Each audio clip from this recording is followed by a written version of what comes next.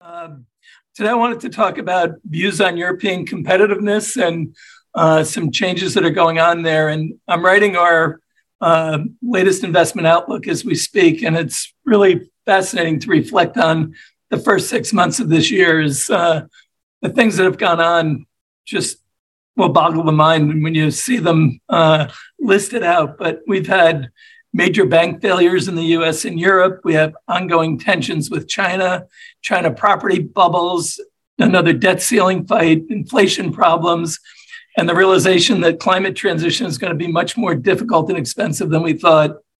And just to add to the end of the quarter on a high note, you have the Wagner Group attempting a coup of some sort in Russia, which we're trying to sort out what that means. And then I think one of the most important changes that has occurred over the first half of this year is in the global system is the reindustrialization of the global economy, which we've touched on in the past. And I want to dig into this a little bit deeper because it is having a very negative impact on two of the former leading producers, Germany and China. And I think its implications are broad and will be with us for the next decade. So I want to talk about the competitiveness issues in China. The IFO survey came out today and was another negative number. And one of the quotes from the report was, what is clear is that the optimism at the start of the year seems to have given way to a new sense of reality. And I think the issues are Europe dodged a bullet with the weather that they've had, but now we're facing a much more difficult path going forward. So let's go right into it. So last week, we talked about the divergences that are going on as reflected by central bank policy, where the U.S. has paused with some projections for higher rates. The ECB dealing with persistent core inflation. Headline inflation has come down, but there's a fear that headline inflation is going to pick up in Europe. And then in China, they were cutting rates, which is a reflection of some of the challenges that their economy is facing due to some domestic policies, due to their growing debt problems, but also due to just the way the world's evolving right now and the shift that they've taken. So when you think about Europe, their problems are many. To be very blunt about it, they have a low growth issue, as you can see, looking at just slightly higher growth this year, but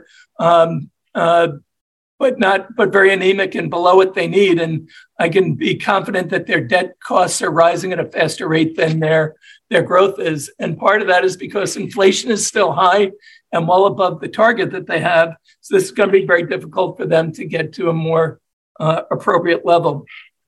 So what I want to do is share a report on European competitiveness from the Conference Board and the Business Roundtable of Executives. And really, they're saying there are a number of short-term positives and intermediate-term negatives, but I think these are more negatives than positives when you think about it. And that is because sales in Europe, while they're over the next 6 months are projected to be better, sales from outside Europe are supposed to be better than that. Capital investment in Europe is going to be, pretty good, but capital investment outside of Europe is going to be higher, and that's not good. And then you think about employment in Europe is not going to be great, and employment outside Europe is going to be better. So they're really looking at a setup that, they've done okay, but it looks like things are going to start to get worse. And when you think about it, only 9% of executives see the EU industrial part of the economy getting better, that none of them see it strengthening significantly. 9% see it strengthening, but 84% see it either weakening or weakening significantly. That's not a great sign. And that leads to the view from the European Roundtable that 57% of the CEOs are going to be shifting investments or operations or both across the Atlantic in the next 2 years. And the reasons they listed are several. At the top of the list is geopolitical tensions, obviously, but they're still battling with an inflation issue backed by a fear of a return of very difficult energy prices. And when you look at what's going on around Europe, you have water temperatures around the UK and Ireland up anywhere from 4 to 9 degrees above normal temperature. You have big problems around with heat around big parts of the world. And now you have one of the big natural gas plants in Europe in the UK is being shut down because of concerns about seismic activity. At the same time, you have these disruptions going on. So I think the energy issue is going to be real, but you also have a skills shortages, even though you have very low unemployment. And you're going to continue to see these supply chain disruptions. But I think one of the big things that CEOs are worried about is the lack of comparable investment schemes to what the U.S. has with the IRA and what China's been doing all along. And then when you get really to the core of what those incentive schemes would be, it's about having access to the raw materials that you need that are so essential for where things are going forward. So I think the energy transition, the need to be competitive on advanced technologies, and the carving out of their industrial base because of some of the flawed policies and other domestic issues really set up for some challenges for Europe going forward. Not that there aren't pockets of really interesting opportunities, and in the venture space, there's a number, but when capital leaves, so do jobs. And when you have an inflationary issue, growth is what gets you past the inflation problems or helps to offset them. And I think that's one of the issues that Europe's facing. So they're talking about moving part of their investments to North America or to parts of Asia ex-China. But when you look at this chart here, the dark blue areas are, would you be increasing investments away from Europe to these regions in the next 2 years? And not much is going to China. And as you can see, a lot of yeses for the US, some for Asia ex-China. But even when you look at this, this is really a remake of how production works around the world. It'll take years to affect these changes, but the changes are being felt now by companies, and they're starting to make plans to address it.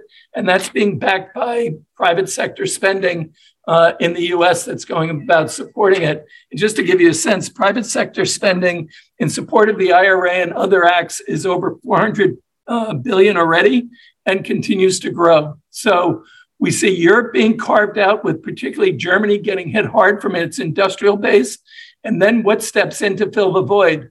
They were very strong in finance for a while. And as we've known for the last 12 years or so, the finance industry has been under pressure in Europe. And as we saw with the UBS Credit Suisse merger, there's still problems in that area as well. So what industry is going to lead Europe out of it? I think that's one of the questions that executives are going to be facing. I think this polycrisis environment that we've talked about in the past is creating these distortions that we're working through and divergences that'll be felt for some time. And we're not clear on all the implications of them. But one of them is that that money is going to move, and it's going to move to areas that have more dependability and better visibility and certainty. Europe's benefited from the warm weather, but seasons change, and we think that we're setting up for a more difficult fall from an inflation perspective due to weather problems. While inflation's already too high in Europe, getting it down, I think, is going to continue to be a problem, which means the central bank is going to be forced to continue to raise rates. How far they have to go is too hard to determine just yet. But these competitiveness challenges aren't easy to overcome, and they're very difficult to reverse, particularly when you have fracturing inside the EU about what the right policies are to get you there. And you have very divergent needs of the different governments to take care of their own people and play a role in the global system, or in the European system first, and then the global system second. So to me, this sets up for the US continuing to attract capital flows and jobs. There'll be beneficiaries in other parts of the world, but this is not a great setup for the European community. And these wide divergences will be reflected in the earnings of companies and the profits of companies as we see going forward. So I think we're in a very challenging environment where this reset of rates, this reset of the production base for the global economy is going to go on over the next decade. And you're really seeing how this is playing out with government policies and how corporations are adapting to it. And you're seeing the challenge from another perspective too, because their own market is under pressure.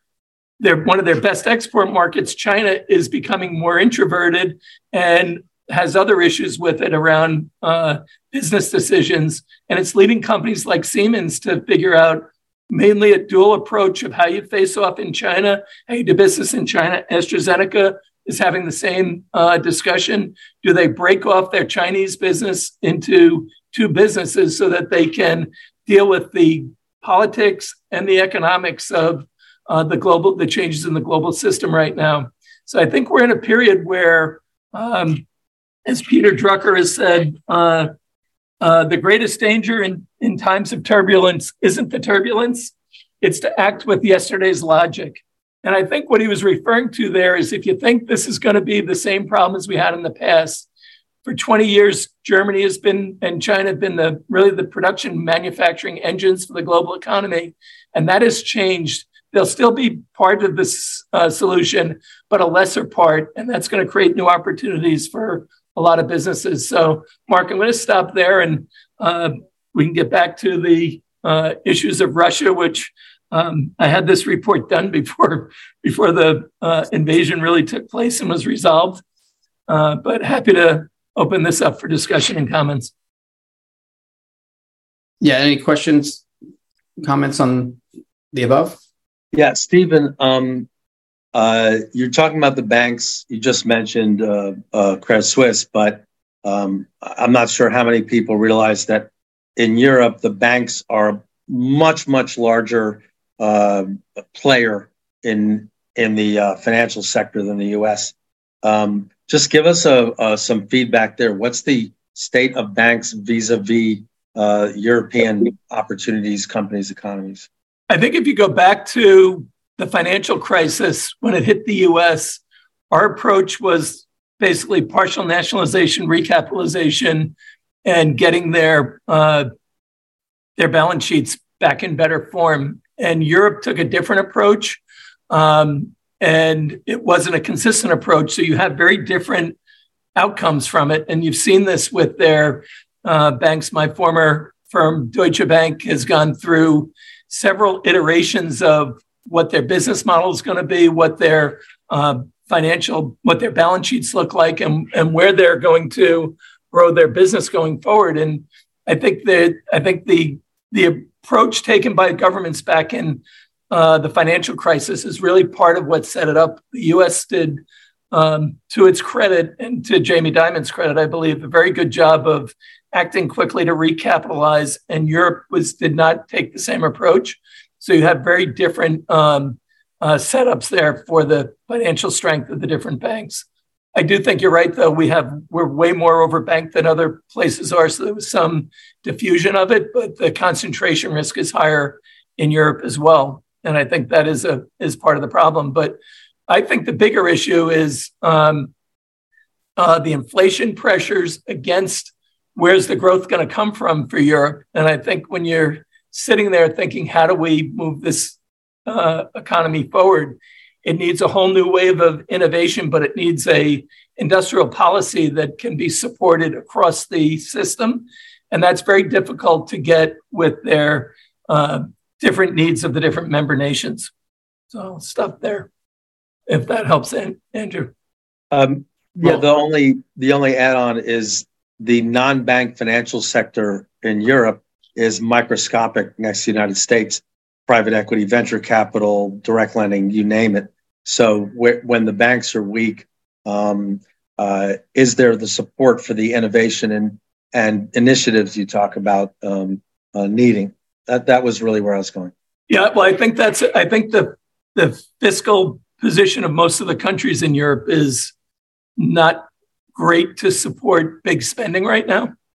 And you need to get the return on investment very quickly for the population to be okay with that spend if it's not coming back directly to them. So this is where the social aspect of what's going on in Europe comes into play, and why immigration policies and the like are so important as well. So I think there are real structural issues that won't be quickly overcome. That doesn't mean there aren't real pockets of opportunity. And Europe did much better in the first half of the year than most people thought, in part because we dodged the bullet on weather. But there are pockets of opportunity developing. It's just a question of scaling them and finding them. So this was a topic that you guys both missed in London. Of course, you had the Susan Paynes arguing for the UK innovation versus the Europeans, and Europeans have arguably do have bigger budgets than the UK to go after deep tech. And we were talking about AI, right? Who's got the compute power? Who has the ability to rally that? And it should be an opportunity because it's a mainly English language led AI, open AI. Anyway, then that combined with maybe the winter is mild, but this summer is hot in Europe. So it's sort of give and pull. Anyone? I'm sure Bill, you were there. Any takeaways from UK versus Europe? Or anyone else who was there? Even if you weren't there. There we go. Yep. You're on. Okay. Okay, good. I think in looking at the data, Europe seems to be sort of managing through the inflation situation a little bit better than the UK. As I noted on that one chart, the UK inflation is still very high, and yet the expectations are for it to come down dramatically, even as early as the end of the year. And given the fact that several significant sectors that contribute to inflation are continuing to run in double digits, I just see, I don't know how they're going to do it. I don't know how I hope, but I don't know how they're going to do it. Whereas in Europe, it's a little bit better. It's not super, but it's a little bit better. So I think that from a very kind of fundamental macro standpoint on that end, especially, that Europe's got a little bit of an advantage that's there. Let me put the presentation you're referring to. Sure. So you have the benefit of it. So let's see, I've got it. Mark, I don't know if Janan's on the call, but one of the other factors to think about is the how many science papers are being produced by different areas in terms of who's going to take the lead in these areas. And the US and China have such a wide lead over everyone else in terms of research coming out in and patent development and things like that Europe is lagging pretty significantly. Right. Yeah. There you go. There was that one. This one. Yeah. This was the one I thought was interesting. China. But go ahead. You guide me if you want to. No. That's okay. So the previous two charts sort of illustrated the UK inflation thing. But to your point on China, yes. So you can see 20 plus almost. Hang on. There we go. Almost 40 years of near above and below 10% GDP growth. I mean, that is just astounding when you sit back and think about that. But of course, over the last decade or so, you can see how the chart is beginning to trend downward. I think that perhaps maybe without substance, we just got conditioned to the fact that the Chinese were able to engineer that. But that's a roaring economy, and it just can't go on forever. And I think what we're seeing is sort of the maturing of the Chinese economy. The fact that all the offshoring took place during that period, during this these latter decades. That has essentially begun to reverse itself. China is attempting to transition itself from an export-led country to a consumer-driven country. So there's a big transition that's happening there. So there are a lot of factors that are operative that would point to slightly lower GDP.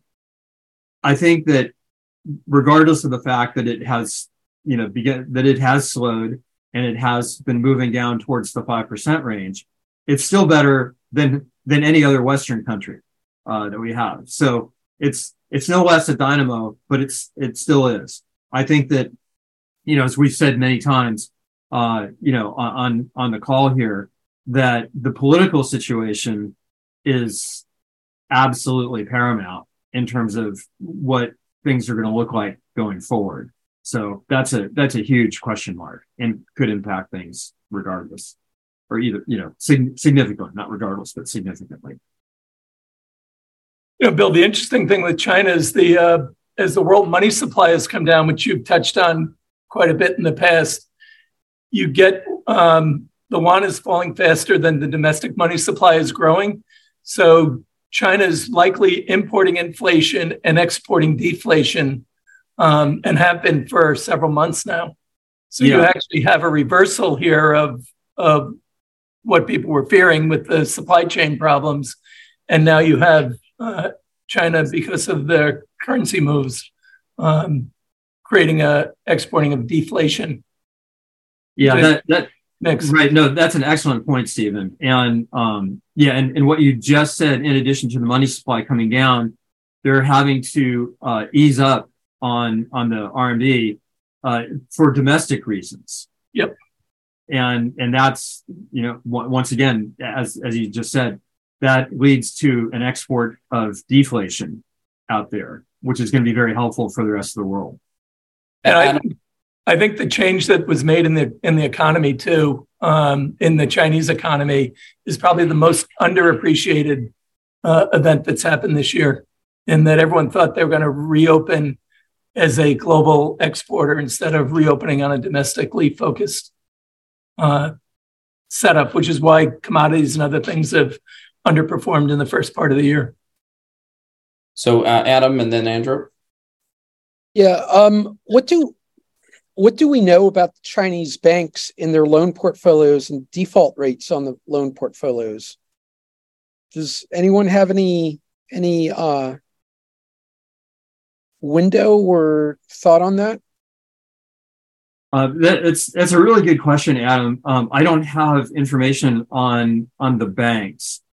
I do know, sort of qualitatively, that the regional balance sheets are not in good shape. And that's why you're seeing a lot of the actions that are being taken right now, is to try to ease some pressure off of that. But the provinces have got a problem, and they're trying to solve it, but it's not easy. It's also hard to separate out the on-balance sheet and off-balance sheet government debt and where that actually ends up residing. Does it flow through the banks or not? And the debts of the local governments are probably the biggest issue, as well as the property developers there. So who's holding the bag on that is less clear there than it even is. Transparency in balance sheets of banks is not great to begin with. I think it's even more challenging there. And that's certainly going to have an impact on their growth. Yeah, so can't get away from that.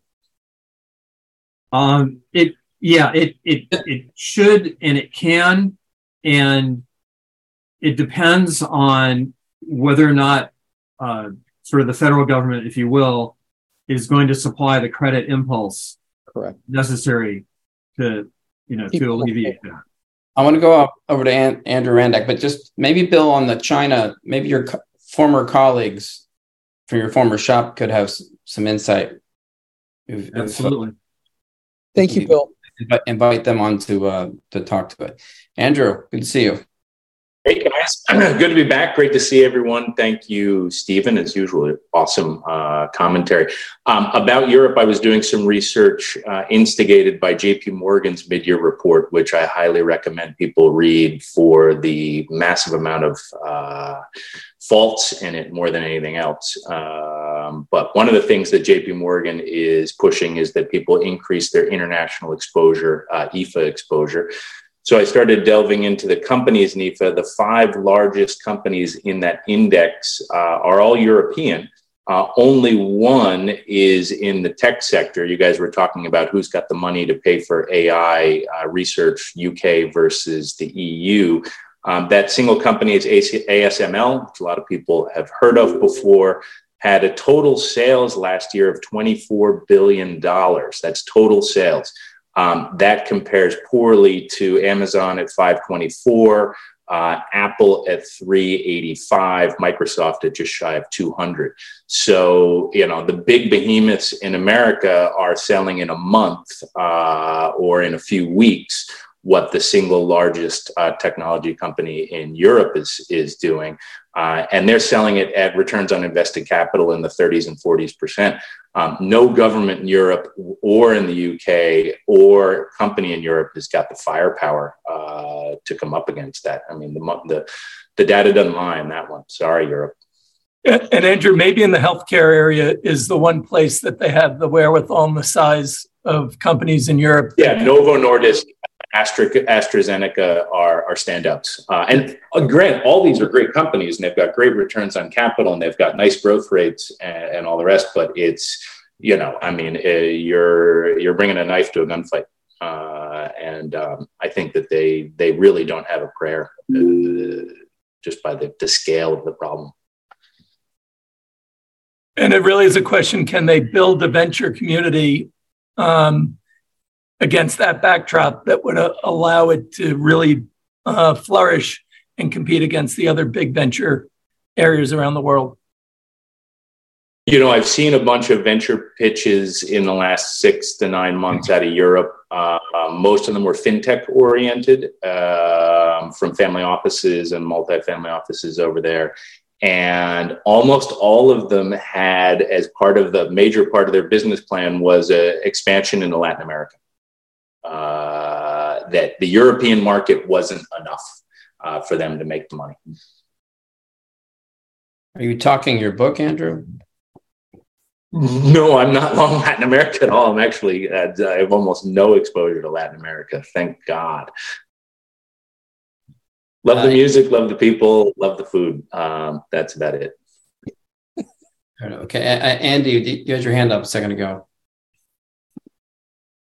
No, I was just going to make a quick comment that the big FANGs we talk about in ASML aren't necessarily great comparisons. They're the lone player in chip lithography. And it's really American tech, to be honest. I was an investor and I own a huge chunk of Cymer Laser, which is now part of ASML. But it's very relevant to global discussion, especially where AI and all this concerns. But I don't think it's that relevant to the European conversation. Yeah, no, I agree. That's 100% correct. What I'm just trying to show is the scale of the money that's even in that industry whatsoever is so small in Europe relative to the United States. Don't disagree. I also think when the U.S. put whether you like them or not, some of the programs we put in place, the IRA Act, the CHIPS and Science Act, and all those, that covers a lot of our economy with that. When Europe does it, it covers usually the country. And it's very hard to get something across Europe that's going to give them the scale to compete. So I think that's one of the challenges too of the fiscal and monetary systems being separate is creates some challenges from a competitive perspective as well. And it's been that way. It's the part of the design flaws of the EU from the start.